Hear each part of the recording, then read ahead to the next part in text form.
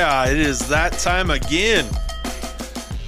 It's a little extra Lambo coming to you live from the Palatial Podcast Studios, South Hill, Spokane, Washington. How is everybody doing? We have an amazing show set up today. It is a part of this preparedness series that I've been talking about, and apologize for last week. That show did not happen due to scheduling, and then I was kind of caught with no show. So we had a week off there. I do apologize for that. Hopefully this show we make up for it. I have Ron Carpenter on. He family is blue line, military, police officers, law enforcement. He's law enforcement himself, corrections, but he has a vast collection of ideas and preparedness tips and just kind of what he's been going through to prepare himself for the last 2 decades. I mean, he's got a wealth of knowledge. I was hoping to tap into that, which I did, and you guys are going to enjoy this show. Again, share these shows. Share the preparedness. We did the bug out bag 3 weeks ago. Share that. Get people of like-mindedness on the same page as you. Get them ready for whatever's going to happen. If you just want to keep it as a natural disaster, we've got volcanoes, we've got earthquakes that are happening more frequently. We've got high winds that are coming up. It's that time of year, plus snowfall. I mean, the list goes on of natural disasters. We live in the Pacific Northwest. There's flooding going on the west side of the state. So, whatever you can do to be prepared. Or you can go worst case scenario where our military is going to start knocking door to door, and you're either going to have to do one of two things. You either stay and fight, or you take your family and your small children and you go and run somewhere.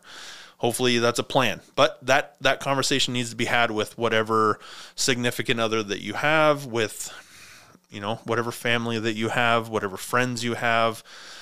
That conversation needs to be had. A conversation needs to be had of any sort on just what happens in this situation of a natural disaster.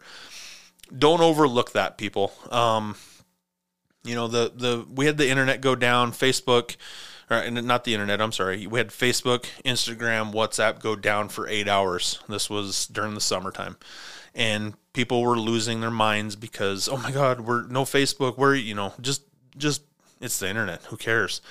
But on the other hand, it's the internet. You need to care. Once that internet goes down, your phones go down. What are you going to do? Something bad is going to happen when that time comes, and you need to be prepared for that. Internet goes down. You have no banking. You have no traffic stops. You have, how much stuff is integrated within the internet itself? So think about that. You lose your phone capabilities. What's going to happen when you cannot communicate with anybody? That's the scary part. You're not going to be able to communicate with anybody. Have a plan.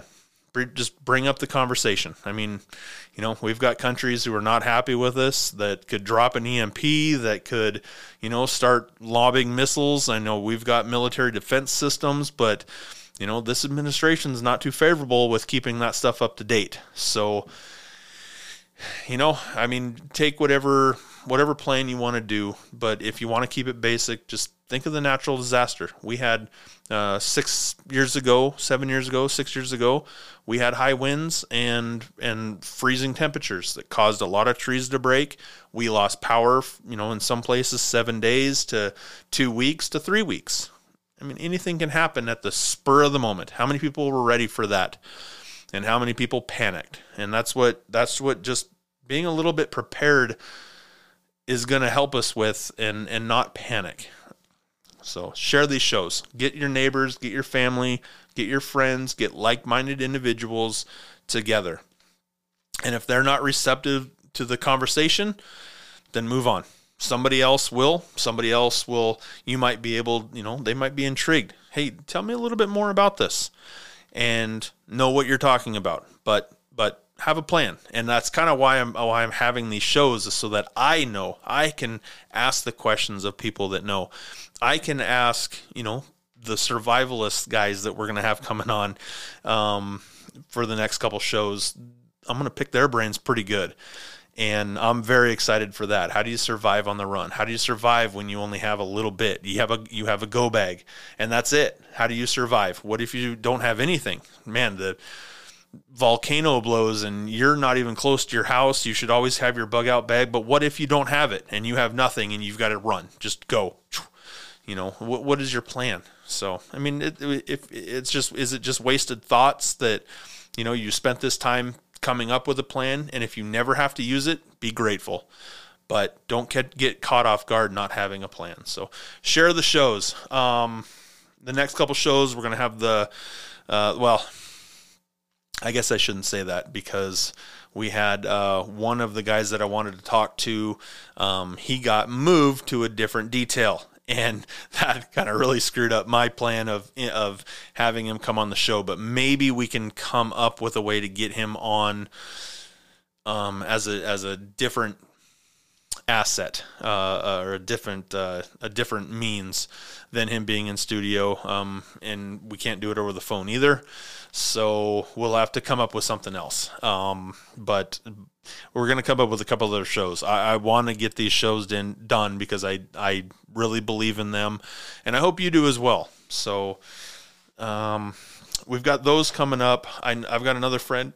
He was in the Air Force. I got, that's another show that I'm really intrigued about of having, but I got to get him scheduled in as well. So we've got shows that are on the board. I'm looking at them right now, and then we can get back to the dad life series that I want to do, or just, that conversation about dad life, and, get back to the fun stuff. But I believe in these shows. I hope you do as well. You share them with your friends, and we all can, get on the same page, or at least put you in the right steps of being prepared. If you have any questions, get on there. There's a lot of stuff on YouTube. If you don't want to talk to the show, myself, you don't want to talk to your friends and family, get on to Bear Unlimited. He is on YouTube. He's got a great series. I'm just double checking that to make sure that is the name. Bear Independent is the name, as well as Sensible Prepped.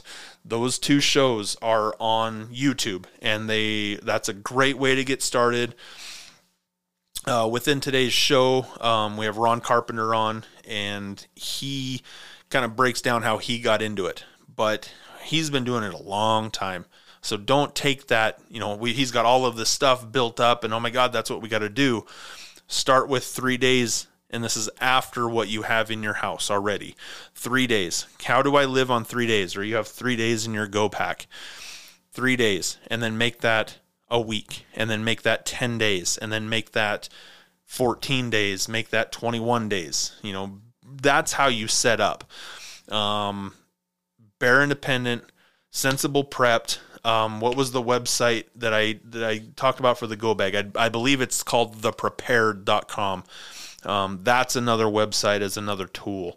So use these to your advantage. And then if you need to email the show, extralambo@gmail.com. Find me on Facebook, find my Facebook page. I'll point you in the right direction, but share these shows. Very happy to have Ron on. If you, I didn't get the reads done during the show, so get down to Crave Eats Drinks Nightlife. Jacob and the staff get down there for your well drinks, your your non-alcoholic brews, your Jello shots, plus their menu. I mean, Jake's got the crew down there is awesome. He's got great food. The burgers are amazing. So get down there, check him out, tell him Lambo said hi, and he's not going to do you wrong. Crave Eats Drinks Nightlife, downtown Spokane. More than happy, or very happy, to have Ron on the show today talking about prepping and preparedness, and I can't wait for you guys to listen. What else do we got coming up? We've got Hotcast is down. We got the 1-pack, 2-pack baseball card podcast. That's every Saturday, Sunday, whenever I do the show. It's also on Spotify, Google Podcast, Apple Podcast. This show is on Stitcher, so hopefully the people listening on Stitcher now have a better way of listening. But share this show, please. And then if you need me to share it, I'll share it as well. It'll definitely be on the Facebook page. It'll definitely be on my personal Facebook page. So check these shows out. I hope you enjoy it. If there's something else that you need to know, email me, send me a message, and we'll get these answers done. But hit that like button, hit the subscribe button, and download the show. Leave a review if you can. But, help me out. Share the shows. Get your friends prepared for a natural disaster or a worst case scenario. These shows will be helpful. Without further ado, I give you Carp, Ron Carpenter.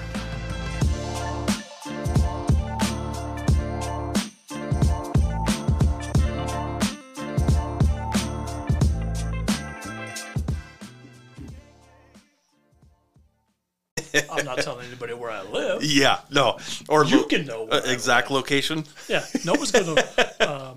I won't necessarily go into how much some of my prepping. What do I have? I mean, my friends, they know I have. Let's bring that right.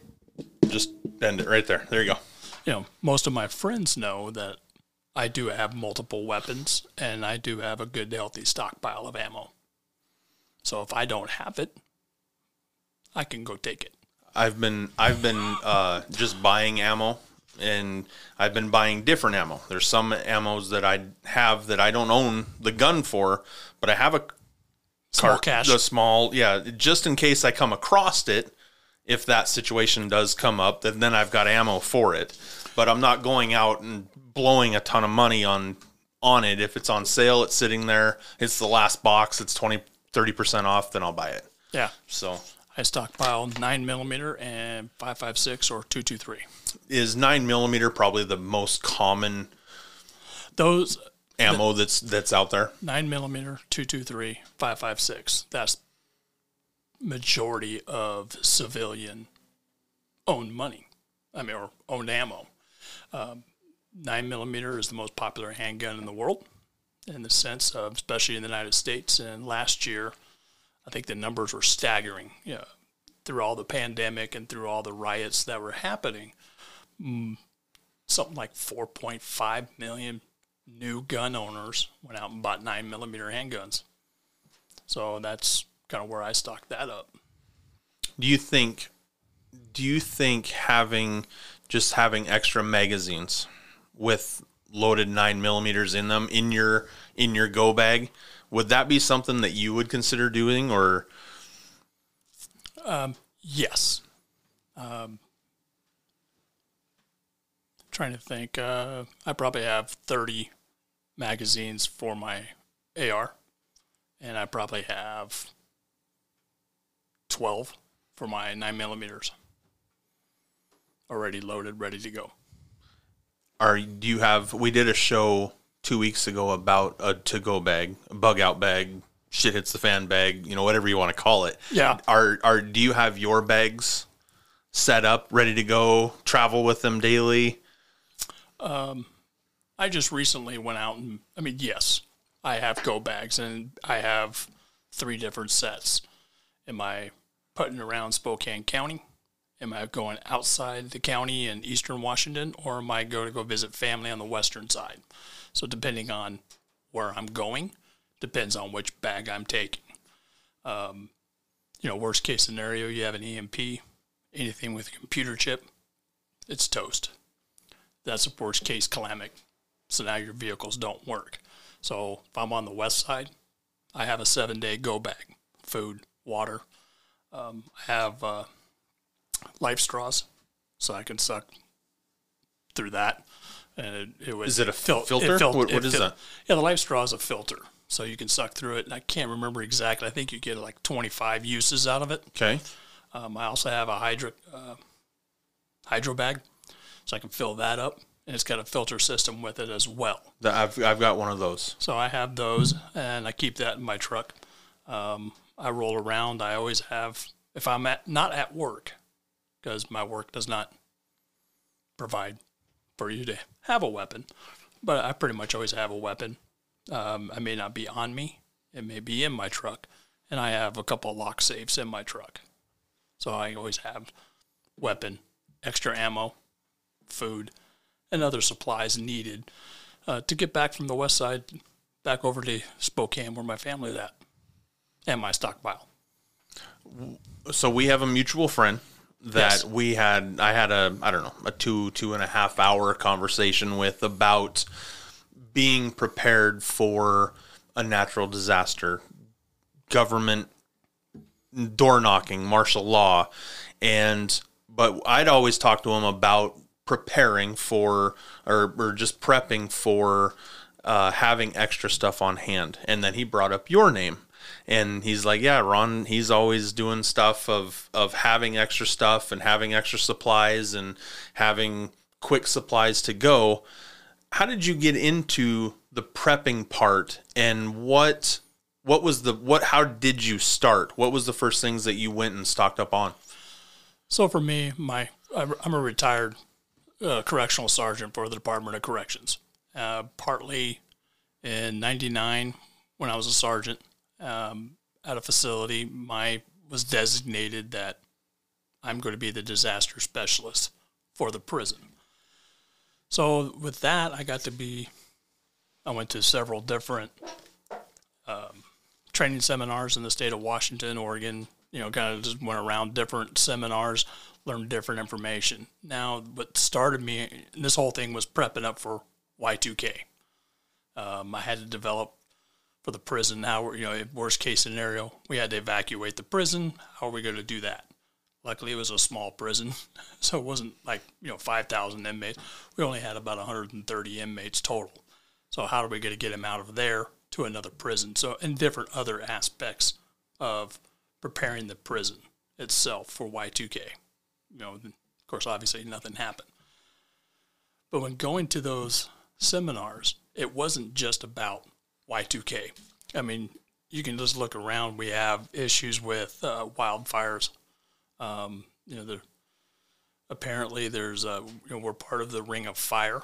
Have you ever heard of that? Yep, the Hawaiian Islands and all the volcano rings. Yep. So everybody's had an earthquake in their area, and it's been 200 years since there's been one on the West Coast. So that was one of the aspects. Can I cut you off real quick? Yeah. And it's funny that you bring that up, is because as a catcher in baseball, I visualize things, and I've had these they're not night terrors and they're not daydreams, but they're, night visions, let's say. The East Coast has had the flooding and the hurricanes and whatever else. The Southern has the drought along with the fires kind of moving their way up, but we really haven't had that. And my vision that I have is earthquake and volcano. Right. And, I don't know with our conversations, I grew up playing catcher, elementary, high school, college, semi-pro. So we're on the same boat with the vision. But, Mount Rainier, that should blow. It's a volcano. What's going to happen? So, it's not, we also had, like we just talked about a few minutes ago, 2015, we had power outages. Some people were without power for 3 weeks. We also have the wildfires. So there's so many different natural disasters before you start getting into, zombies would be cool, but not realistic. Probably not likely. Not realistic, but it would be fun. Yeah. But so you're looking at that. Then you also look at the fact we have Fairchild. So if something did happen, Fairchild is a pretty good military target for any enemy. Right now we have a whole bunch of people not liking the United States on the outside. We also have a lot of people inside America not liking America. I mean, look at all the riots that took place just last summer. So, there's a whole bunch of other different aspects going on. Watching TV the other day, talking about the gold. America has a lot of gold that's being held in their depositories for other countries. The other countries are kind of, hey, we want our gold back, And my understanding was we told Germany, we'll get you your money back and all your gold bars, but it's going to take us 7 years to get it back. So, I mean, that's just... Oh. So that's another little nugget out there. Yeah. And the fact that there has not been an official accounting of the gold reserve in the United States since 1950s, 1970s. So, I mean, there's a lot of things in play that normal citizens like myself, if I didn't watch that program, I wouldn't have known either. So there's a lot of other things that can play into it. There's always been the conversation of auditing the National Reserve and the Reserve Bank, but that seems to just get pushed down, or something happens, and then the conversation gets lost. Or that there's, oh yeah, we'll do this, and here's a, approximate of what we have. I mean, there's a lot of different things in play. But first, for me, was the fact of natural disasters. If you go back and you look at Hurricane Katrina, that devastated New Orleans, how long did it take for FEMA and the government to come in and really help? It was 3 weeks, 4 weeks? Right. So something like that? So looking at aspects like that, what if a catastrophe happened for Spokane? How long is it going to take for the government to come in and actually give us assistance? 3 weeks. Same thing. Thanksgiving. Took 3 weeks to get the power back up for a lot of people. So that's when I started, is back in 99, 2000, started slow. And basically making sure I have food prep and I have water. If you look at any website that talks about prepping, you need 1 gallon of water per person per day. That's what they recommend. I know none of us probably drink 1 gallon of water a day. Maybe close. Close. But probably not every day. Right. So, so I started stockpiling on that. And then from there, it just kind of grew into more of what do I need to do to survive if if we have another civil war or religious war, what can I do to make sure my main focus, my family, my friends, and what do I need to do to make sure that the people I care about are taken care of? And I think that's one of the main tenets of being a husband and a father. Take care of the wife, take care of the children. Yep. And then throughout life, you get friends that, because my personal belief is family is not just defined by blood. Family is people that have shared experiences, shared values, shared the same moral compass. Those people can become family. Mm-hmm. Like the friend that we've talked about, that our mutual friend. Yep. And nobody survives on their own. So that's kind of where our mutual friend kind of brought him in and kind of got the same mission to where we can start developing a community. So we can have multiple people, which is, if you need to build on a small scale, you need to make sure you have variable skills, skill sets, and what people can bring to help a community survive. How did you start? Did you start with the water first, and then canned foods, dry goods, MREs? How did you go about it? I have a fair separation of food. I have some dried food. I got some of the protein bars that are long lasting. I got some canned foods. And you kind of look at it, and then, of course, obviously, I have a bin downstairs that says 2021. So I make sure I have to go through all that food because that's the expiration date. Then you have a bin for 2022, 2023. So, you can rotate your stock. Okay.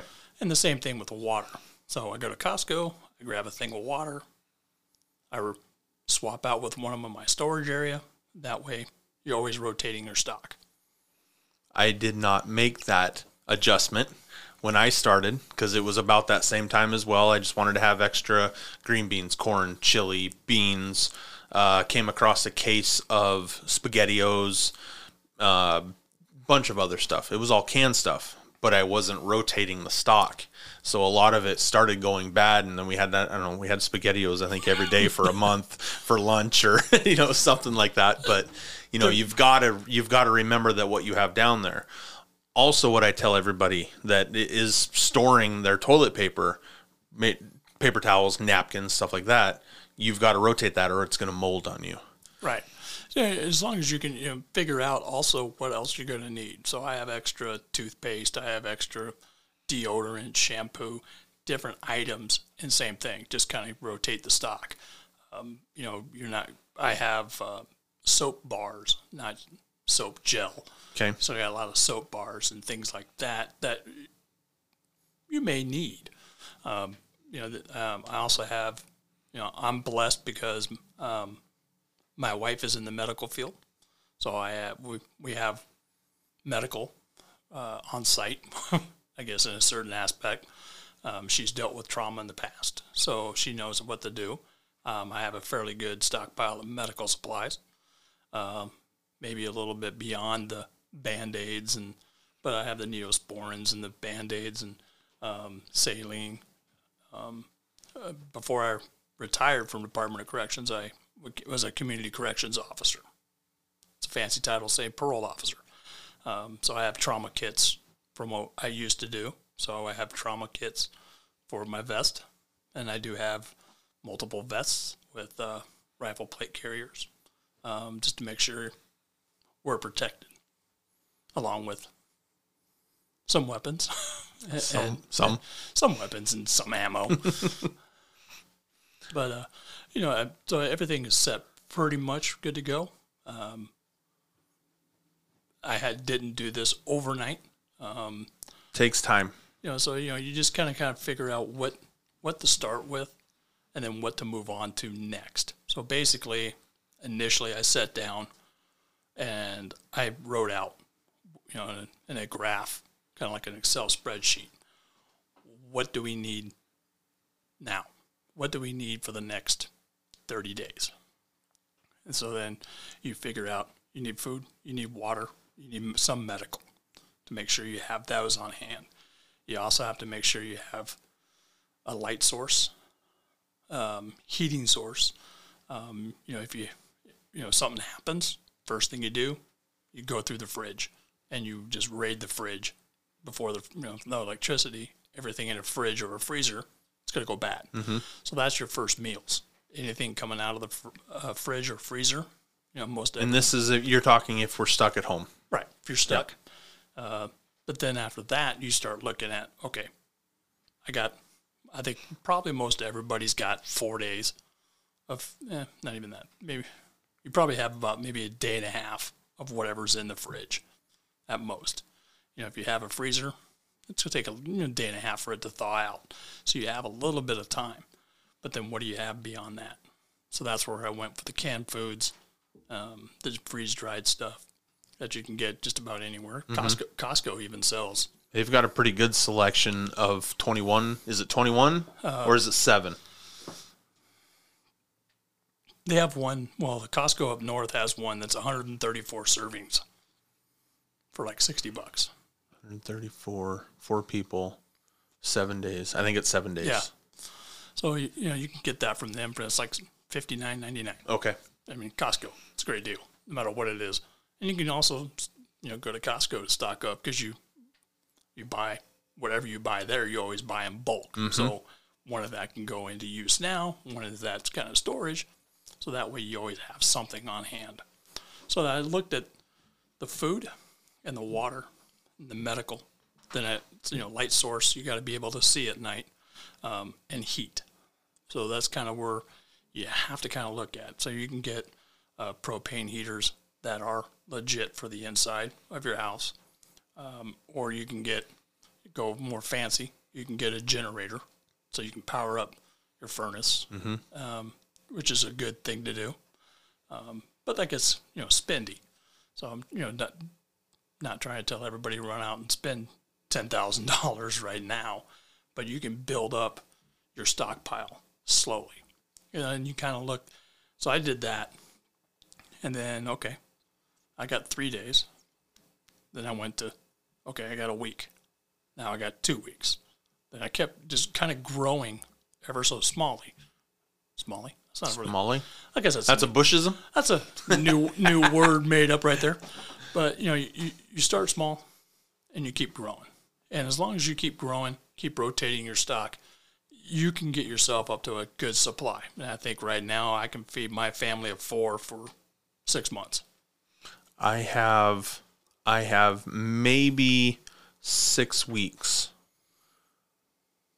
6 weeks of food on hand. A lot of rice, a lot of beans, a lot of freezer stuff. And that's, if it's during the winter time, then we're all right. We're, keep the stuff outside and stay mostly frozen. Right, throw in a pack of snow. During the summertime, there's no way. But a lot of my stuff is frozen stuff that's just sitting there. So eventually we're going to lose that. So that's why I say I was kind of going through my head of what I have. I might have 4 weeks to 6 weeks after that's gone. But that's a good start because, as we've seen with the response from the federal government, if they're still able to respond, it's about 3 weeks to get most stuff going back. You can get a generator and you can keep your freezer going. But then, of course, now you're looking at, that's a lot of gas. Now you have to store the gas for the generator. You got to store propane for the heater. You got to store propane so you can also use the grill. Most everybody has a grill. Mm-hmm. Not everybody always has a spare propane tank just hanging out. So, there's, once you figure out, okay, this is how I'm going to feed my family, how am I going to heat it? So now I got to get more propane. Because if the world kind of crashes, gas stations aren't open. Mm-hmm. So how are you going to get, and they're electric. And they're all electric. Mm-hmm. So, if you don't, it's all debit card now, or unless you walk in. Well, even the pumps to get the propane out is electric. So it's trapped inside that tank unless you can get into it that way. Unless you have somebody that in your community that is skilled on how to get through that. So, there's, you have to start thinking, okay, how long do I want to make sure I last before we have to leave? My whole plan is making sure that I can stay at my house for 3 months. That's kind of where I want to get to. If there is a collapse in society, depending on who you talk to, what experts you listen to, you got 7 days, and then people are turning on each other because you have rice. I don't. You have to give me some of your rice. Mm-hmm. And that's the mentality of people. Because I don't have it, but you do. You got to give me some. And that's not jiving with me. Yeah. If I've taken the time to stockpile, plan, and you didn't, that's not my fault.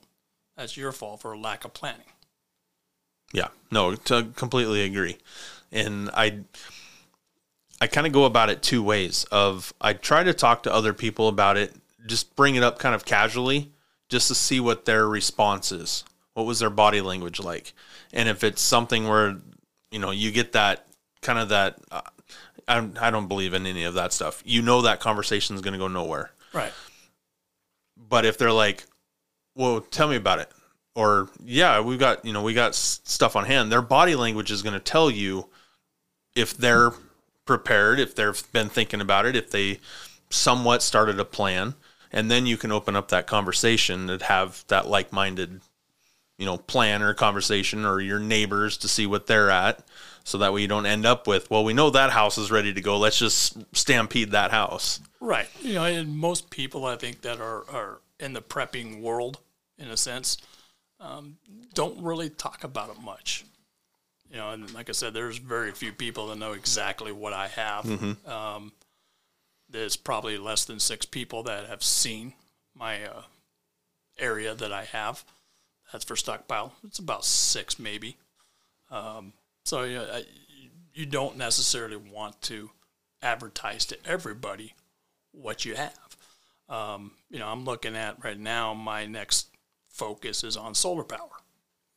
But I don't want to attach solar panels all to my house because then all my neighbors know, hey, he's got power. We can go over there and get warm. Yeah. Well, no, that's not what's going to happen. They're not coming in. That's funny you bring that up because I was looking into that today as well. I'm trying to get battery packs or the solar powered charging ports for my bag, Right. but then the mind started going, all right, well, what do I need for the house? But I don't want it visible for everybody else to see what I have. So, I mean, there are several, it's America. We're capitalists. We have options out there that are portable solar power, because that's another thing is, like, okay, when this all goes down, where do you go? Do you stay here at the house, or is there somewhere else to go? I have family that live in the middle of America that have a ranch. So that would be the end goal, is to go to the ranch, because they have, 400 acres, Ooh. cattle, Okay. sheep, goat. I mean, it's a ranch.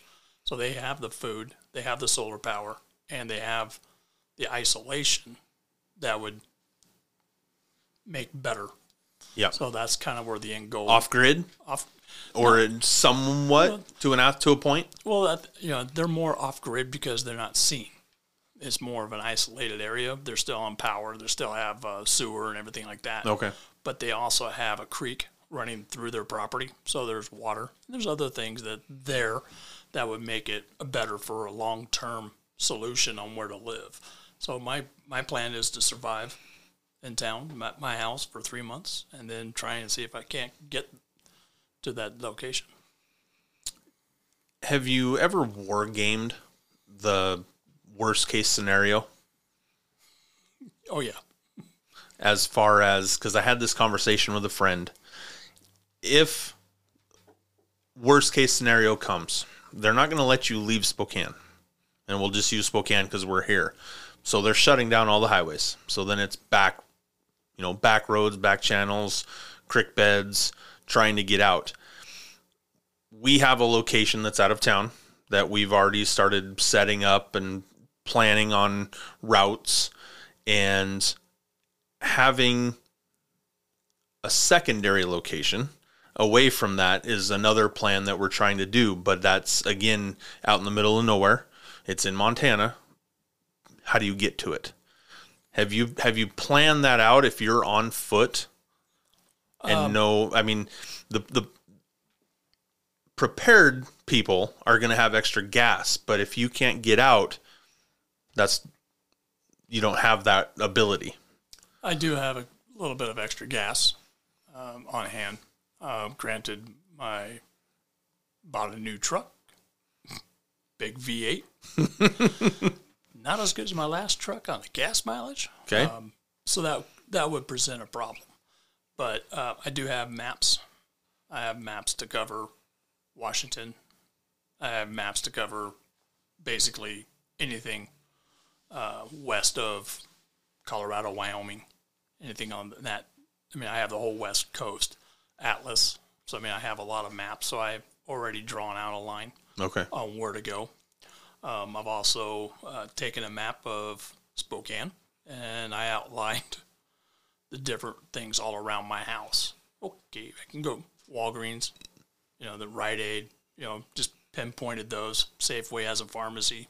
So, I mean, I've already outlined areas that, okay, if the world has collapsed, I know where I can go get some items that we're going to need. And I've also, game planned, war planned the fact that we may need some of these things. Through your work, did you have any training on that, on survival, on, yours would be the more of the keeping everybody else alive with the prisoners and stuff like that. But did you have any training at all given to you for that type of situation? The planning part, I went through, I was part of the specialty teams for the prison. So I did go through a SWAT academy. So the planning, the preparation, looking at all the resources you have available to you is something that's ingrained into that type of when you're planning an operation. So, I mean, some of that pieces are there. My father, God rest his soul, passed away 7 years ago, but my dad was a career military officer. So I always had fun, talking with my dad about different subjects of when he was in combat and different things. And, my dad always preached into me, be prepared. 18 years old, he was an Eagle Scout, or 17 years old, he was an Eagle Scout, and then went and fought in World War II, and then fought in Korea, and he fought in Vietnam. And so talking to my dad about certain things, battle aspects, war planning, game planning. So, that a lot of that also kind of molded from him. What was the best piece of advice he gave you? The thing I always remember is my dad told me the true measure of a person's character, it's not how they stand.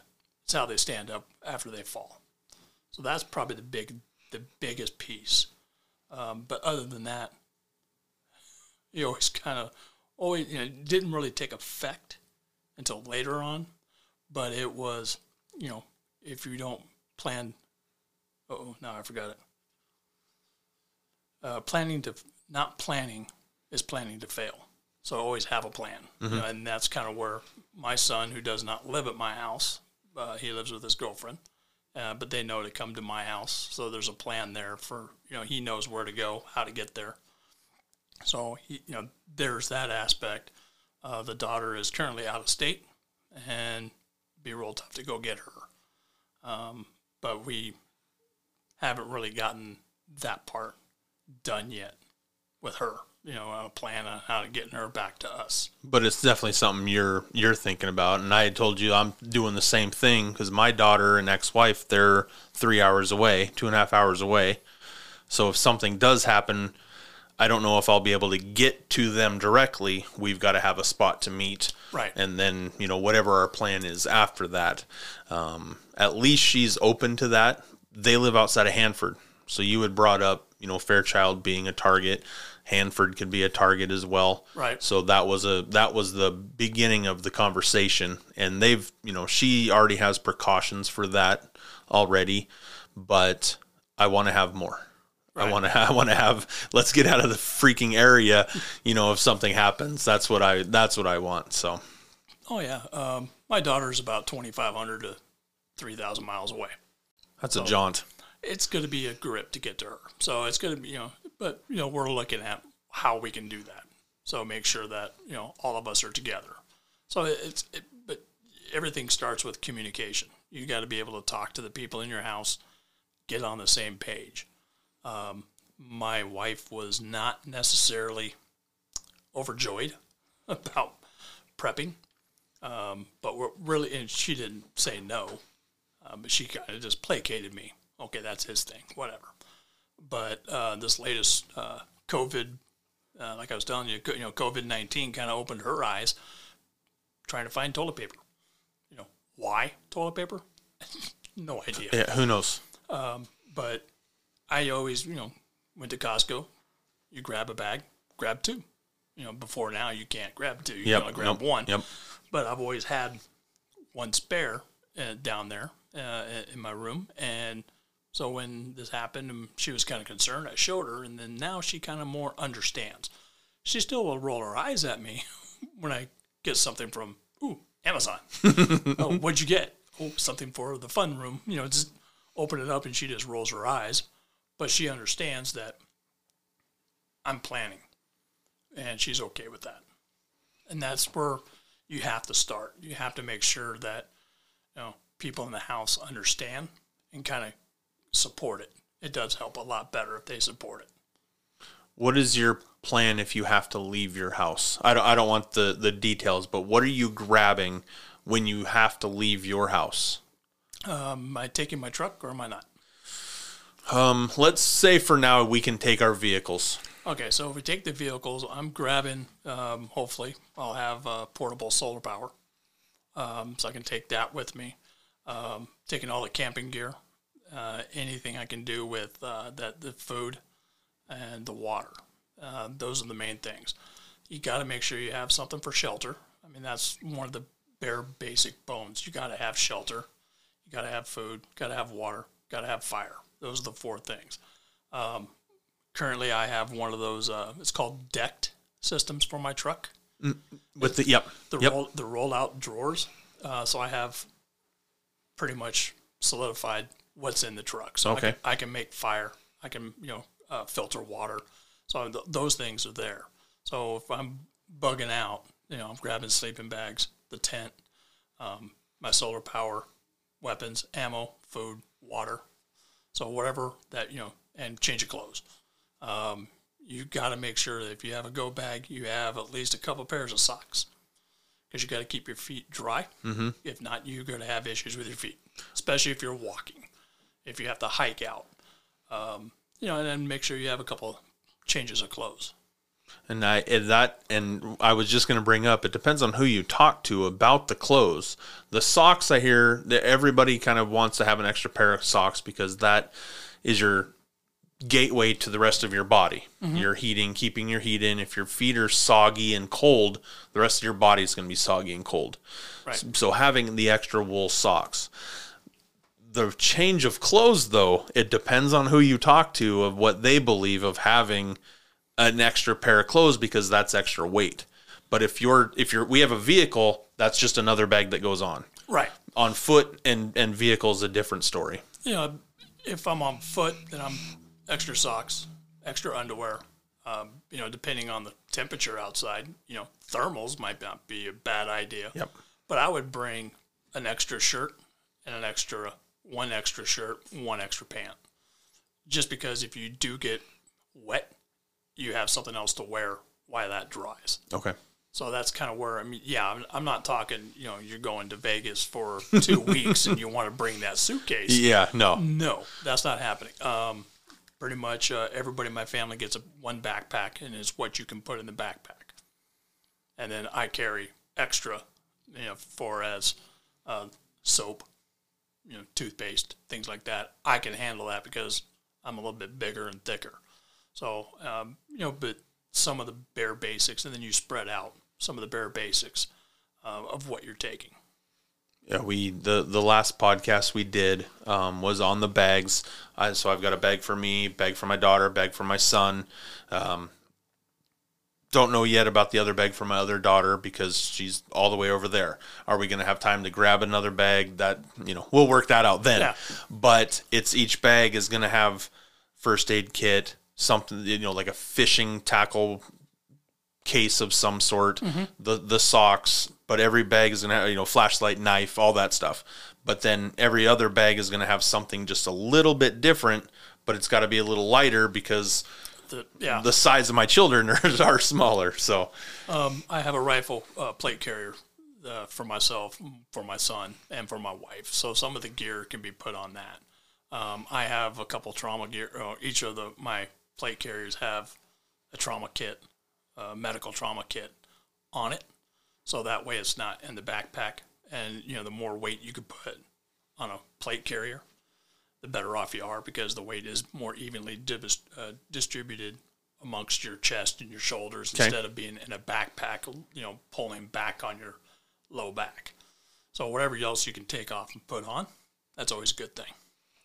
Do you think, and ADD moment, do you think that people who are set up like this, do they need to go on walks with their gear on to get used to that? I mean, you've got to build up that endurance with the plate carrier or the backpack or, however, whatever you're on foot with. That is a good point. Yes. I do hit the gym 3 times a week, so I keep up my muscle mass, my stamina. So I do hit the gym so I can keep that bulk on. But yes, definitely, put on a backpack and walk a mile and see how that feels and weigh it. How much is it? 1 pound, 2 pounds, 3 pounds? So that way you can kind of figure out, okay, I can go a mile with 10 pounds, but that's it. So you can build it up, or you got to reduce the pack. Obviously, the size of the person, you have to limit the size of the pack. When you, how do I want to ask this? You have, and I didn't want to ask you this yet. I wanted to wait. But when you have the community of friends that we had talked about, mm-hmm. Do you kind of talk about what they all need to bring compared to what you have? So everybody's got a list of things, or is it we're all just showing up with the bags that we have, and then we kind of use what we have there, and then go get what else we need? How does that work with the community? So basically, I have right now it's me and my one friend and his family. So the basic thing is he's going to bring his water, his food, and pretty much, that's kind of what, and tools. The friend is in the construction style field, so he's our builder. So that way we have somebody that can build. My wife, she's the medical. I'm the tactical shooter. And then his wife is a gardener and a cook. So we got kind of the good basis. It's a good core of what you need. So now, when you're looking at it from a community aspect, number one, like I said, it's same line of moral values. You have the same vision in a sense. So that way, it's sealed. I mean, we're family. And so when you start adding other people, you got to make sure that they line up as well. But what skills do they bring to the table? Mm-hmm. So, I mean, you don't want to overload yourself with, you have 10 people and 9 of them are shooters and one person's a cook. Well, that's really good, but we're all working to eat good. Well, but who's going to make the food? Where are you going to get the food from? So, I mean, there's lots of different aspects. So my friend that's in the community that I have, I told him I'll take care of the tactical and the medical. He takes care of constructional, the tools, and gardening. So we don't have defined roles, but defined as what I'm going to take care of and what he's going to take care of, and then bring your food and your water and all, your gear to my place. Because I have a big house. It's a good location. I'm already set. If we have power, I already have a camera system. I have a alarm system for my house. So, I mean, it's a pretty good setup. So I think that we can survive there for a while. I have a pool. So I got 10,000 gallon pool. So I have water, just got to filter it. Mm-hmm. So, I mean, there's advantages to my location. Okay. Not necessarily sitting everywhere where, I do have neighbors, but they're not on top of me. Are your neighbors nosy? Hope not. Hope not. No, I mean, I know a couple of them, but I don't necessarily hang out with all my neighbors because I don't want to get that point where I do get a relationship with them. And the way my house is set up, I don't have a direct neighbor. Okay. So my house is kind of set up where my neighbors are all facing. They're in a cul-de-sac that goes to the west. My front door is to the east. So I don't see my neighbors per se from my front porch. It's from my back porch I can see my neighbors. Okay. Where I grew up in Montana, we had neighbor across the highway, but it was 12 miles before the next neighbor that way. Perfect. So, yeah, I mean, that's the situation that anybody would want to be, and you can just set up at home. You're out of town. Here in Spokane, being where I'm at, I've got easy access out, I believe. You should. Without being downtown. I worst case scenario, I just feel that everything's going to get shut down. It's going to be locked down. You're not coming or going. But we've got hills, we've got fields, we've got other, we've got creeks that are right around the corner. We've got escape routes. Yeah, there's a lot of avenues for you guys to get out of Spokane. I'm up on the north side, so they can shut down everything they want, but up on the north side, there's still several avenues that you can drive out on. Worst case scenario, you just drive across the prairie up on Keone Prairie. You can drive across those farm fields. Hopefully you don't get shot at by the farmers. But, I mean, yeah, so, there's strategic location of where your house is, and my friend's in a housing development, so that's not necessarily good. But I have a 3,800 square foot house that my wife and I currently reside in. So we have a very big house. Yeah. Got a lot of room. So that's kind of where it was kind of, hey, come up here. That'd be better. So as long as he can get to me, then life will be perfect. You were talking about a book when we either first started talking or when you came in the studio. Tell me about the book that you were talking about. The book is the Lone Star series by Bobby Akert, Akert, and it's called the Lone Star series. And basically, the premise of the book, it's an EMP, electronic magnetic pulse. In the storyline of the book, the Iranians and North Koreans set off nuclear warheads underneath the atmosphere, and which caused a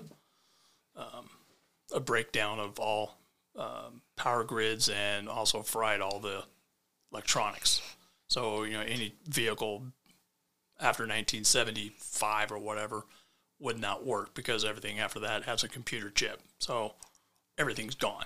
And then this book is about a family in Texas that was prepared, and the father and the mother were in Texas, but the kids were scattered. 3 kids were up in Canada at a rodeo, and then they, part of the books are how they get back to Texas. One son was a CIA sniper, and how he had to get back to the United States. So it's kind of a 7-book series, or 6 or 7 books. That's kind of one dramatic way, but that did leave an imprint on my prepping, which kind of, I went down a rabbit hole and started thinking, oh my goodness, this could happen. Yeah. And you never know what could happen. I mean, again, COVID-19, toilet paper. Nobody would have believed it until it happened.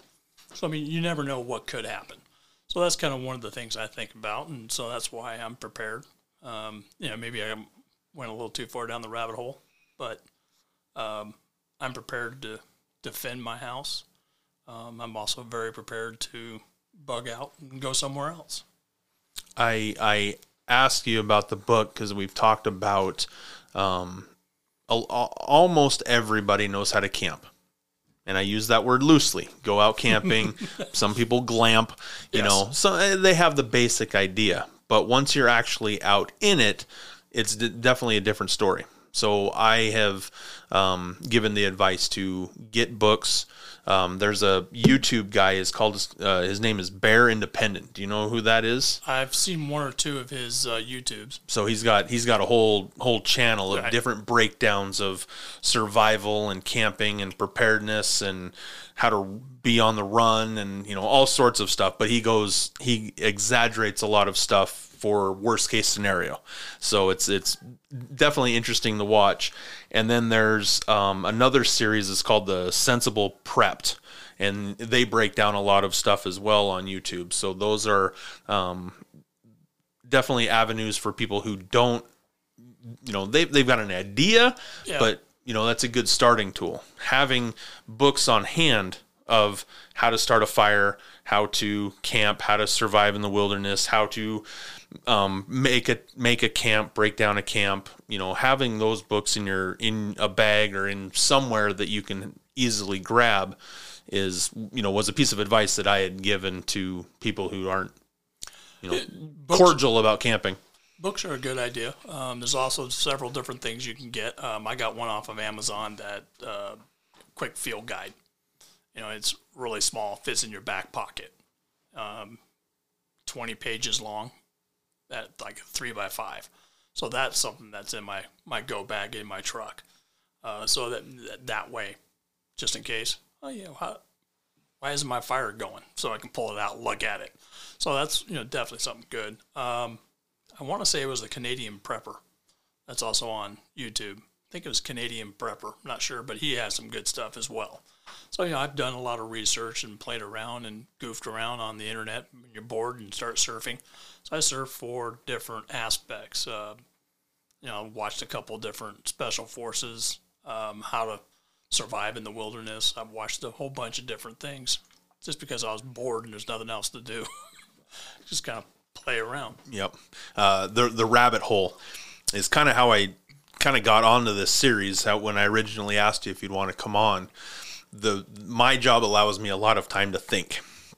And once that train gets going, I start diving into rabbit holes. And my worst case scenario is the military has already said they only need 24 hours to set up and start going door to door.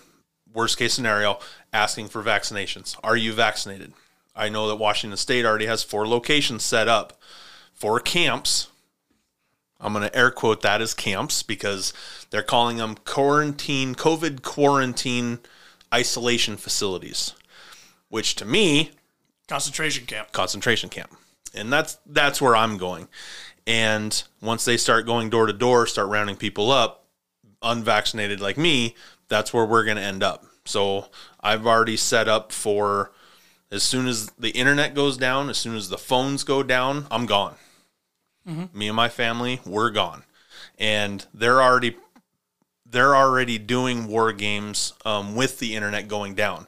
I believe the first step was the Facebook, Instagram, WhatsApp, all that going down at once, leaving people in chaos because how many people communicate through Facebook over Messenger?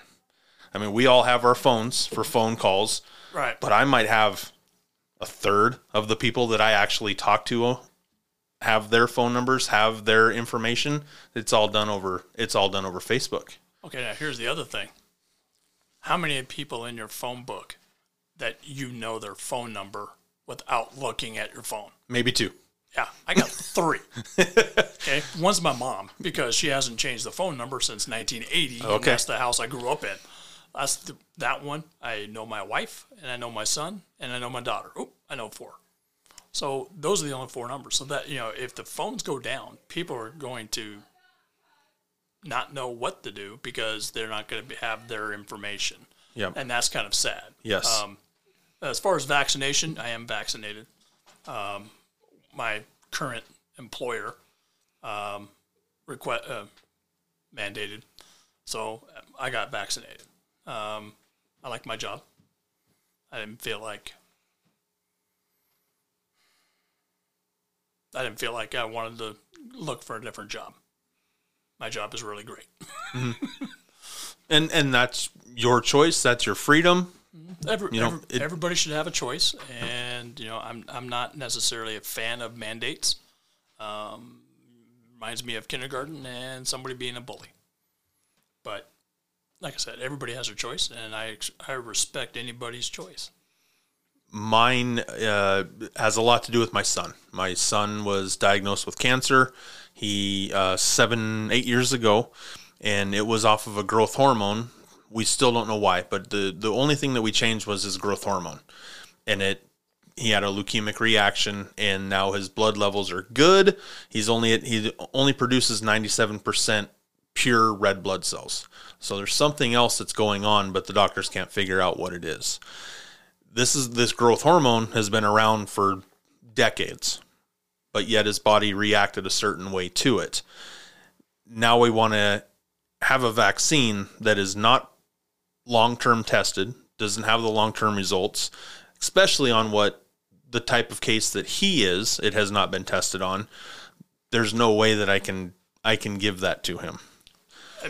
And I have no problem with that. Yeah. No, I was just explaining why my I don't see a problem with that. And you're making a decision based upon you and your family, and I support you, whatever decisions you make.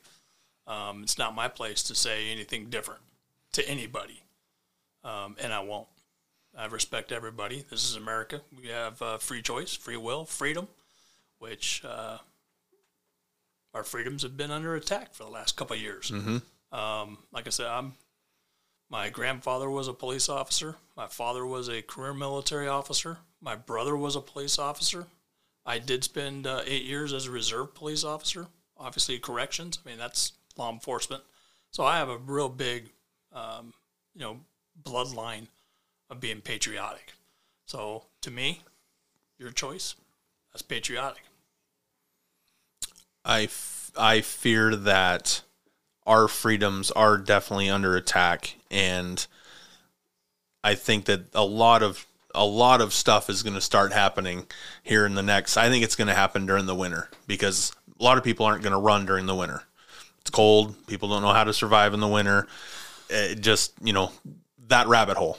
And I think whatever's going to happen is going to happen during the winter time. So I'm going to be prepared for the winter time is if that does happen. If the internet goes down and the phones go down, I'm gone. Mm-hmm. You won't know where I'm at. And the only 2 phone numbers that I know is who I'm going to go get. And that's my ex-wife and I know my dad's. And that's it. Again, that's back down to that's the important phone numbers. Mm-hmm. I remember in college, I remembered 70. I could throw them off. Well, that was the thing. I'd be out in the bars and it's like, hey, give me your number. And she goes, you want to write it down? I said, oh no, your number is that important to me. I'm going to memorize it. And then of course after that you go to the car and you write it down. But no, I mean that's partly what's going to happen if the internet crashes. I mean, I wasn't affected by Facebook because I was at work and I had no idea Facebook and all the other stuff went down. I had no idea until later on. I just thought I had a bad connection on Wi-Fi at work, and I'm like, whatever. So I put the phone away and did my job for the day. And I didn't know about it until later on, and then it's like, oh, that was interesting. Yeah, you start hearing more about it, that the URL address itself was even gone. Right. It was not in the system. Another aspect of that is the military went into Facebook's regional warehouse in California and took the servers. Where there's smoke, there's fire. Did that actually happen? We'll never know. But that's the rumor. So that's the rabbit hole. There's a big rabbit hole that I've started slowly getting back out of, but then again, okay, well now I'm prepared. I have night vision. I have medical. I got that covered. I got weapons. I got ammo. I got other defensive weapons. I know how to secure my house to where I can make sure that it's extremely defensible. So I'm pretty much set, and hopefully I can survive for 3 months and then bug out to our next location. Mm-hmm. When you're setting up, let's go back to the food. Okay. How are you going to go about?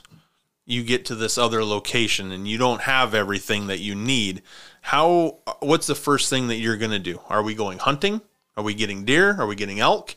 How are we storing it? Have you thought about that aspect of moving to a new location? Well, it's going to take a little bit to get to the location. I mean, I understand that. It's not going to be something where we can just drive to straight. So you're going to have to make sure you have enough food stockpiled for the trip. So as we get, start whittling down the food supply that I already have, we're going to make sure we start taking some out and setting it aside so that we know we have enough food to get to our location. And when you're going, and if you happen to see a deer, elk, whatever, take advantage. And kind of like going back to the old days, and the 1800s, 1700s, you only kill what you need to eat. Mm-hmm. So if you see 3 deer, unless you have 40 people with you, kill 1. If you have that many people, then kill 2 or 3. But take what you need, not just because it's there. Yeah. That's kind of just like, somebody else coming behind me may need food, and they may see that deer. So because you can't store it. I mean, unless you have some type of portable solar freezer, that meat's just going to... Is that on Amazon? Let me look. It probably is on Amazon. But I mean, you got to be sensible. So if take what you can, live off the land the best you can, but don't be, those people that just do it for fun. Take what you need. So if you see 3, take the one that's going to feed the group that you have, and leave the other 2.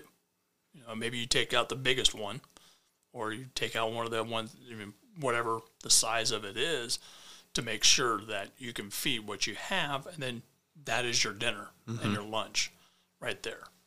I fear just you kept bringing up the toilet paper.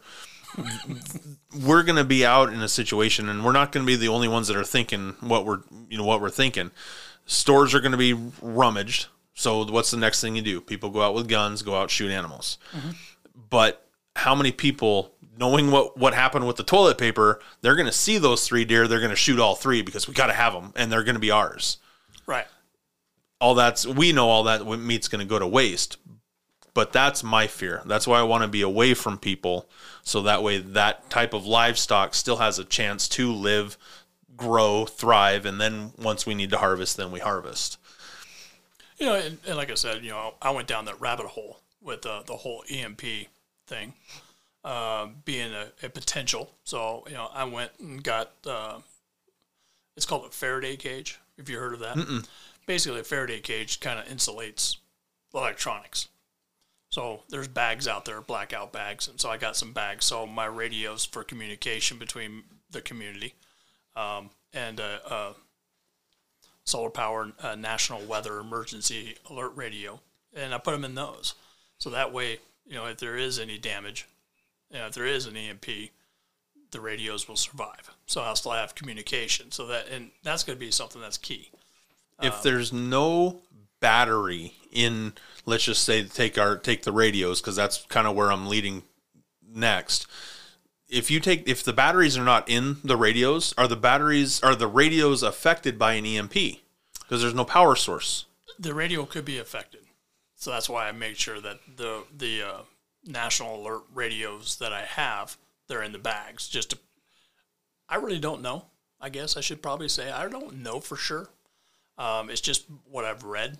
So I'll make sure that my batteries are out of them, but my survival radios are in the blackout bag, just to play it safe. I mean, I'm not smart enough.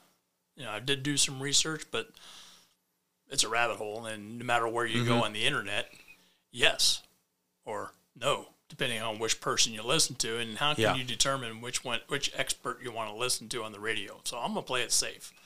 I'm gonna say, even without the batteries in it, it still could break with an EMP. So I make sure I'm just rather safe than sorry. Well, I need to look at these blackout bags because I didn't know that was for them, I guess.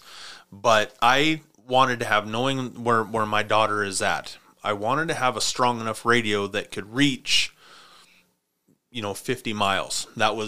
I wanted to spend the money. There's one on that end. There's one on this end. At some point, if we're closing in on each other, we're going to be able to communicate. Mm-hmm.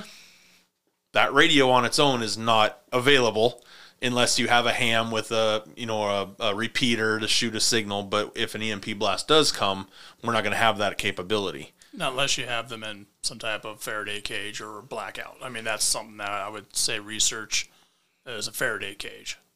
And then the blackout bags is a cheap knockoff, I guess, in a sense.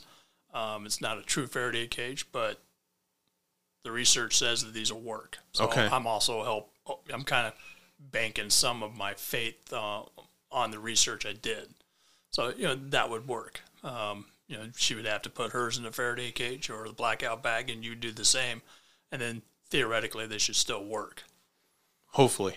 Yes. Hopefully. But I haven't found a radio just on its own that does have that kind of range. I was told I can get maybe 2 miles if the weather is perfect, if there's no hills.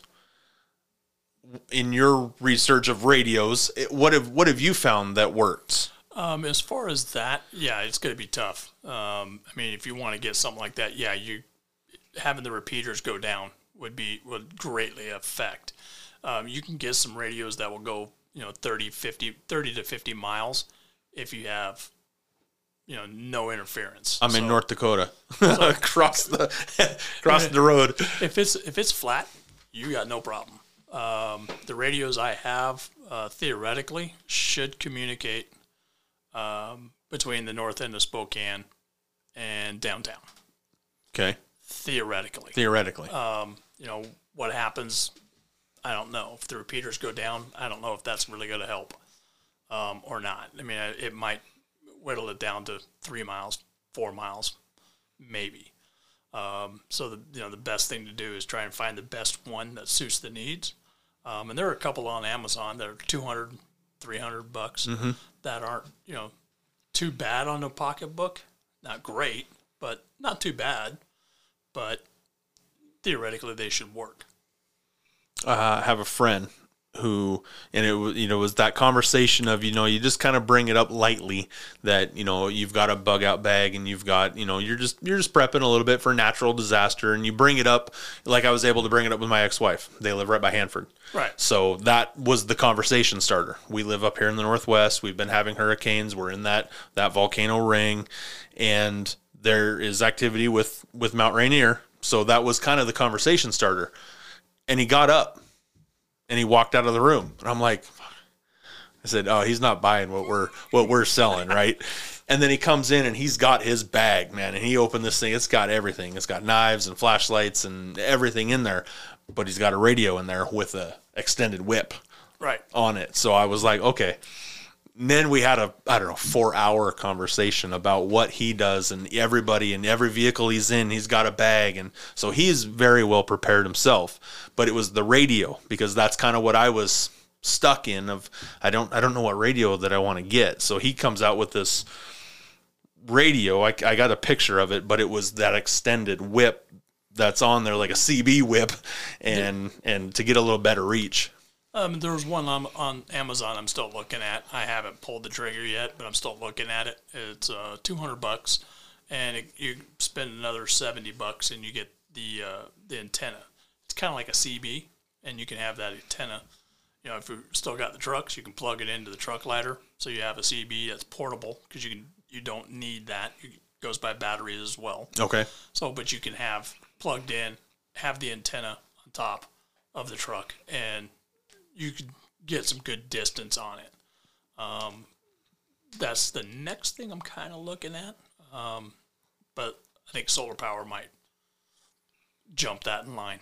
Yeah, that's where I'm at. Is I want to get that just because of where my daughter's at, and then it's solar. But yeah. I mean, everybody's different. Everybody's plan should be different. And you just kind of have to figure out, like I did. Okay, what's first? What's second? What's third? My list was huge. It's whittled down now.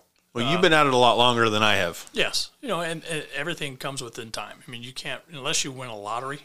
I mean, you're not going to be able to go out and get everything you need within a year. Mm-hmm. It takes time to build it up, and that's kind of where I've spent the last 2 decades, kind of slowly building things up.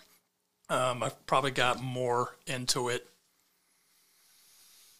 4 years ago. I kind of started getting back into it. I mean, I've always had a week's prep, always. Since the late 90s, I've always had at least a week when I went to that training in 99. So I've always had a week's prep. Now I've gotten it extended, and it's taken me this long to start getting it. But it's probably been the last 4 or 5 years that I've really gotten more serious, just because of looking at what's going on in our culture, or in our landscape. Mm-hmm. The cancel culture, all the riots that we had, the animosity against all the law enforcement, military. And then, I started watching these rabbit hole shows about, we have problems with our gold. We have problems with this. And then you start getting into different TV shows, and, it talks about how the government has been prepping since the 1950s on the nuclear war, underground bunkers that they have. Mm-hmm. The recent one was, what was it? Greenbrier. That's the name of it. Greenbrier. Okay. It's a hotel in Virginia that they modified, they did a whole new reface of the whole thing. But what nobody really knew until recently, that they built a whole Congress bunker. Underneath it was a bunker for Congress. So they so Congress would go into the bunker, and it's just immense. Living quarters. They actually had a chamber of commerce of Congress, so they can still conduct business. Well, they also have the mountain where NORAD's at. They got bunkers in there to live. So the government has already spent billions of our dollars and to protect their asses. To protect their asses. So we can still have a continuity of government. Well, when there's everybody above ground is, starving, fighting each other, killing each other over a scrap of food, they're going to be sitting fat and happy. So what do they know that we don't know? Yep. So that kind of, the last, like I said, 4 or 5 years, me watching those and going down that kind of rabbit hole has kind of gotten me more prepared to prep. And then I read the books that we talked about, the Lone Star series by Bobby Acart. Turned into a plug for him. I turned those books over to our common friend, and he read the books. And so that kind of, we had the same type mentality before. After he read the books, he's like, "Ooh, all right, wait a minute, let's talk about this more." Yeah. So and then again, we're also not closed off to where we won't have somebody else that we know come join us. I mean, we're not closed off where nobody else can come in. I do have a big enough house, so we can definitely have more people come in our community, but it's going to be a conversation of who that person is and, making sure that we have the same moral value code of what we're going to do and how we're going to protect each other. Yep. And of course you go the rabbit hole because, I'm looking at if it collapses, did you watch the latest movie, Forever Purge? No, I haven't watched any of the Purges. Oh, I'll take that back. I watched the very first Purge. Yeah, pretty much that's kind of what I see. If our culture collapses, I kind of see that happening. People Isn't that kind of what the zone over there in Seattle was? I mean, the autonomous zone. Isn't that kind of what the Purge was? Any crime is legal. So I'm kind of thinking, in a apocalyptic world, that's kind of what it's going to turn into. The strong, the fittest of the strong, or strong survive. So, that's where, okay, I'm starting to get back into this. So, I've increased my stock, increased my surplus of what I have to make sure my family will survive. And as a dad, as a husband, that is one of my tenets that I believe in, that I am to protect my family. Yep. Which I know you do too. Yep, so very much so. We're on the same page with that. Yep. And I can stay and fight if need to. I mean, I grew up in Montana. I've got that in my blood. I can stay and fight if I need to. But if I go down, something happens, who's watching over them? Right. And that's, and as I'm pointing up, but getting out of town for them is probably the best thing to do. And then that way you're away from everything. You've already got a plan. Okay, now what? Now we're, now where do we start? How do we got enough time to let it die off? Control is brought back in, restored. Then we can go home, or, we've got scenarios both ways. Right. And so do I. That's kind of where I'm hoping that, within 3 months, we're back to a normal society in a sense, with some structure, some law, some order. But if not, then I got a place to go. And I think that, in the books that I've read with this rabbit hole, it looks like, a week, 2 weeks, 3 weeks, you have this total chaos and anarchy going on. And, it's not safe to venture out, so it's better to hold up and defend what you have and then let everything simmer and then move out. And that's kind of what my plan is. Obviously, it starts with I have to be home. If I'm not, then it's whatever I can do to get home. Yeah.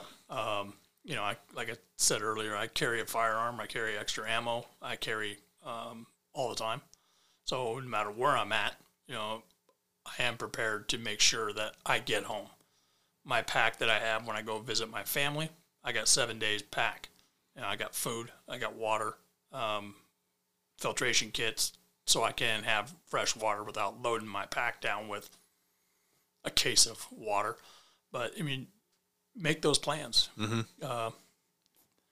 Planning to fail. If you don't plan, you're planning to fail. And like I was telling a friend of mine you're crazy for thinking this way.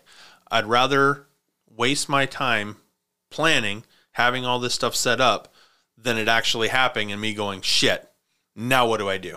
Right. And I would rather have that. It's the same thing like religion. I'd rather believe in God, believe that I'm going up to heaven afterwards. And if it doesn't happen, what are we? We're both going to the same place anyway. Right. Same ideology. Right. As long as you have a plan, which you have, that's the big start. You have a plan. If you don't have a plan, then you're screwed. Mm-hmm. But you have a plan, you have an idea, and you're building your way towards accomplishing that goal to have that plan be ready to go. And that's all that you can ask for anybody. All these people thinking that, I'll always get food. I can always go to Safeway. Do you realize? Yeah, you and 400 other people at minimum. Do you realize that they only keep about a week's supply of food on a shelf at any given time? They have trucks coming in every day, mm-hmm. Stockpiling them. Basically what they're doing is they're just backfilling what's been taken. So, depending on what store you're looking at, they only have 3 days of supply or a week of supply. There's not an endless supply at Safeway. So if we collapse, and if you ain't the first one to Safeway, you ain't getting nothing. Yep. And then, okay, so you come out of Safeway and you got this cart and you're like, woohoo, look all what I got. Someone's going to come up and pop. There goes a gun, and you're on the ground, and someone's going, woohoo, look what I just got. Yeah. So, you got to look at it from kind of a morbid side. What's going to happen when society collapses? I choose to, prepare for the worst. Plan for the best, but you got to prepare for the worst. If you have something, somebody else is going to feel they want it more, and they deserve it more. They're going to take it from you by whatever means. Somebody's listening to this show right now, and they're like, I'm kind of seeing what they're talking about. What is your advice on where to start? First thing to do is sit down and get a plan. That's the first thing you got to do. If you're married, you got to talk to your spouse and say, hey, look, this is what I'm concerned about. This is why I want to get a plan. As long as you can get both people on it, then you're golden. Build a plan. You can't just willy-nilly do anything in life. You want to build a house, you got to have a blueprint. Same thing. You want to start prepping, get a blueprint of what you want. Get a plan. And then build slow. You don't have to do everything overnight. Next time you go to the store, grab two cases of water instead of one. Now you got one case for supply. You run through that, and you go back to the store. You get another 2 cases of water. That's how I built it up. Mm-hmm. Every time I went to Costco, I get two cases of water. One that we use, one that goes in the room. And, designate a spot in your house where this is the room. I call mine the vault. You can call it whatever you want. That's a good enough name. I call it the vault. Obvious reasons why I call it the vault. But put it in there so you have one spot that you know where your extra supplies are. That way you can go down in there and you can kind of see, whoa, this can of SpaghettiOs is about to expire. Let's pull this out and let's go eat this tonight. So that way you can see what you have at any given time, and then you can replenish it. But you got to start with a plan. And that's how I started. I wrote out a plan. What am I going to need? And you can sit there and you can go, oh my God, that's a daunting list of what I need. Take a deep breath, look at the list. What is most important? Food, water. Everybody has a flashlight. Mm-hmm. So you don't have to worry about flashlight. I got the candles that's going to burn 16-hour candles. I got some of those. I got some, battery-operated lanterns that you can pull out. So, everybody's got that. Batteries. Make sure you stock up on batteries. That is going to be important as well. Amazon. You can go buy solar-powered rechargeable batteries and a solar pack. I got one. Just bought a second one today. Yeah. Oh, you got 2? Good. Yeah. Good for you. See, that's building upon the plan. Yep. Because if you have 2, you have none. So save up. Next time you go do something, get a third one. Well, and I've got the charging solar panels that are like that just hang off of your bag. Yeah. So they have the cord that runs into whatever. They're in the queue. They're the plug-in battery powered flashlights that are supposed to have, I don't know, 56 hours of light use out of it. So I've got those in the queue to order, and, you know, just whatever else you have battery powered, that even for the recharging stations to recharge the cells. So, you know, if possible, and it still works, the cell towers still work. My emergency radio, it's got the national weather alert on it, plus all the emergency bands, AM, FM radio as well. It's all one, and it also has a solar connection spot to power up your cell phone. Oh, okay. So that's the one I have. So if we still have cell phones, then I can still power my cell phone up on that aspect. I was looking for my granddad's. I actually think it's upstairs. I don't see it down here. It must be upstairs. My granddad's got one from when he was a boy. It's got the weather band. It's got 8 different frequencies as well as AM, FM. Doesn't have the port, but it's all battery. I think it's C battery. So I have to look into that. But that'll definitely be in the bag when we run out. So basically, you know, I've known you for a while, and I trust you. I have no qualms about you. So yeah, you can come on up and take a look at it, see what I got and what my vault looks like to help give you ideas. I have no problem showing that to you. I'm taking a lot of note, and that's kind of why I've started doing the podcast about these, so that way I'm even more prepared from people who have done it for longer than I have of what I'm missing. So I appreciate that invite. Thank you. Oh, yeah, no problem. And get my pantry, get my location set up. So it's learning and making sure I'm set up for my family. Which is a good thing. So, I mean, that's the first step. Recognizing the fact that, okay, we got to have a plan. You know, and once you recognize the plan, it's just simply execute. You know, look at what you can start off with small. I mean, not everybody has a big budget, you know, and I have completely no idea how much money I've thrown down this rabbit hole. But, you know, I think realistically, I probably have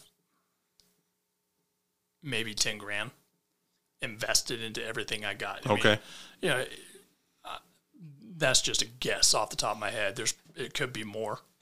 It's certainly not less, but it's definitely somewhere at least 10 grand. And you said it right. Don't, you know, you write out your list. Don't panic. Plan for 3 days.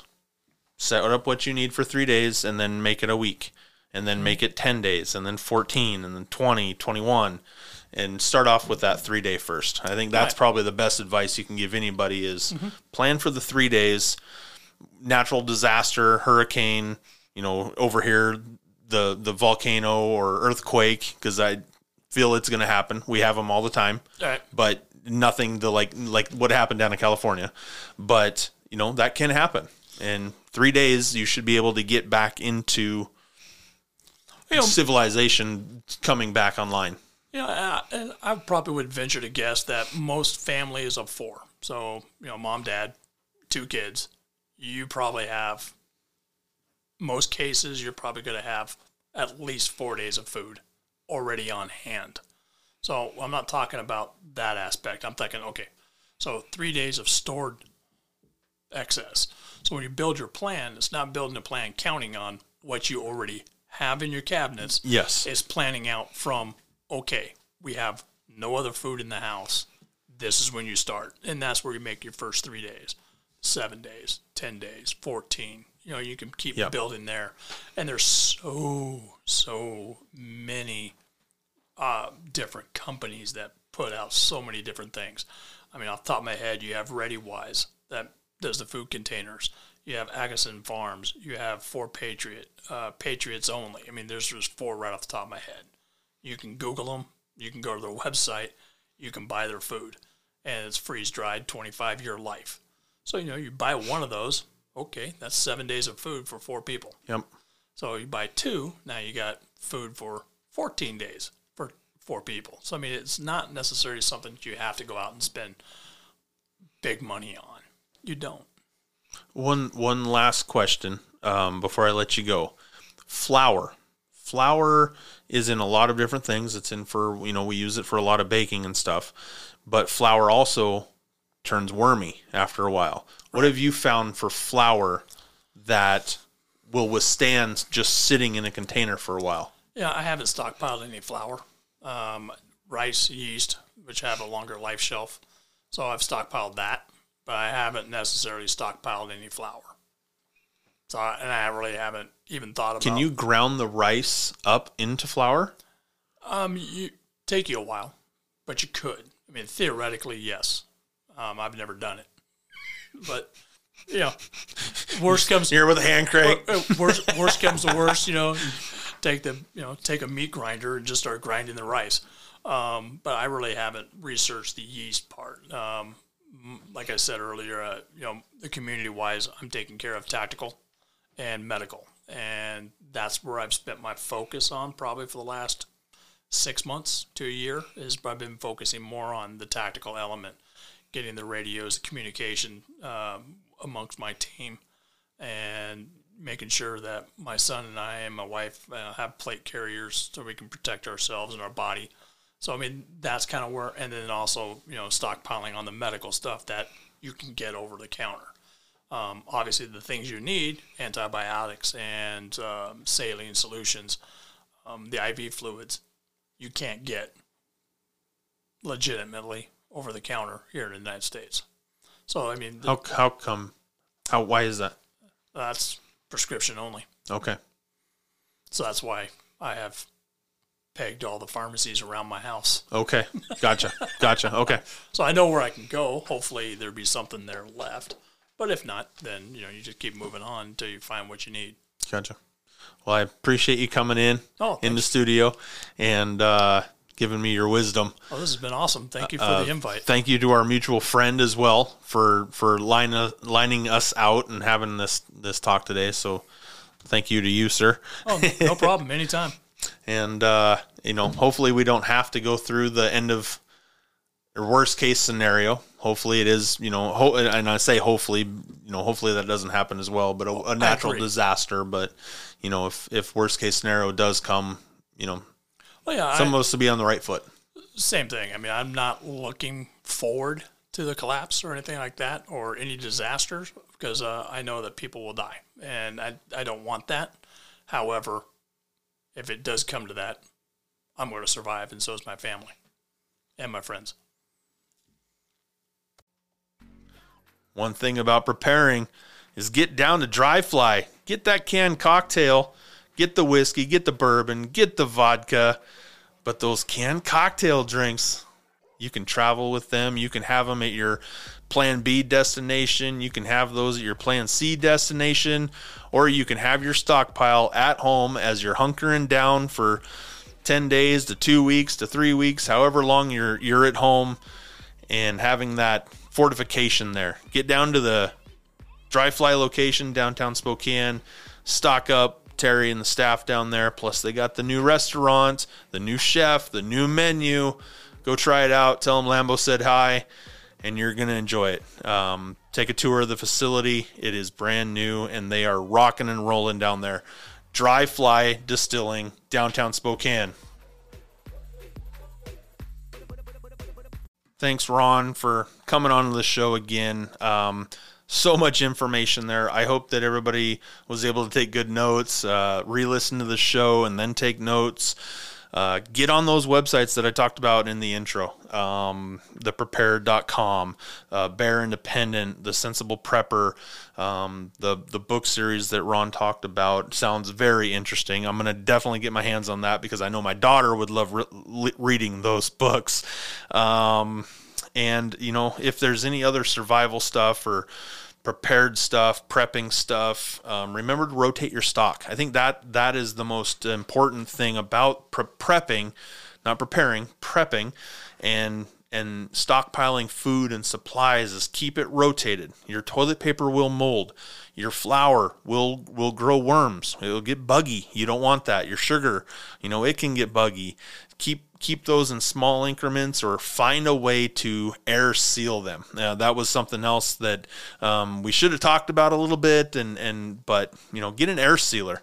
And if you're able to learn how to use that and get the best out of it that you can, air packing or air sealing your supplies and your foods is another valuable tool to being prepared. So, but rotate your stock, keep up on your dates, keep up on your expiration dates. And when you go to the store to buy 3 cans of chili, buy 4.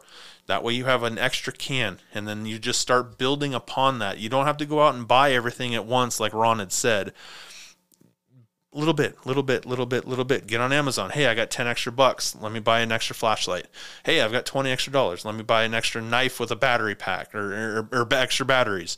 Just little bit here and there, and you'll start your way to being prepared before you know it. Don't panic. Use the tools that are around you. Use the friends and the resources that are around you. While we have internet, use the internet while we have it. So, I think a lot of stuff that Ron said was great, and his knowledge is vast, and he's got the decade, the 2 decades to go behind it, plus all of his family, that he has had to learn from, and all those trainings and all that stuff. So hopefully you love the show. Please share it. Hit that like button. Hit that subscribe button. Share it with your friends. I mean, let's get this word out. Let's make sure our friends and family are prepared, and for whatever situation. So it's been a little extra Lambo. Hopefully you like the show. We got more of these coming, and I'm very excited because I'm learning along with you guys, and that's why I'm doing this. So I want to be ready. So little extra Lambo. Thank you, Ron.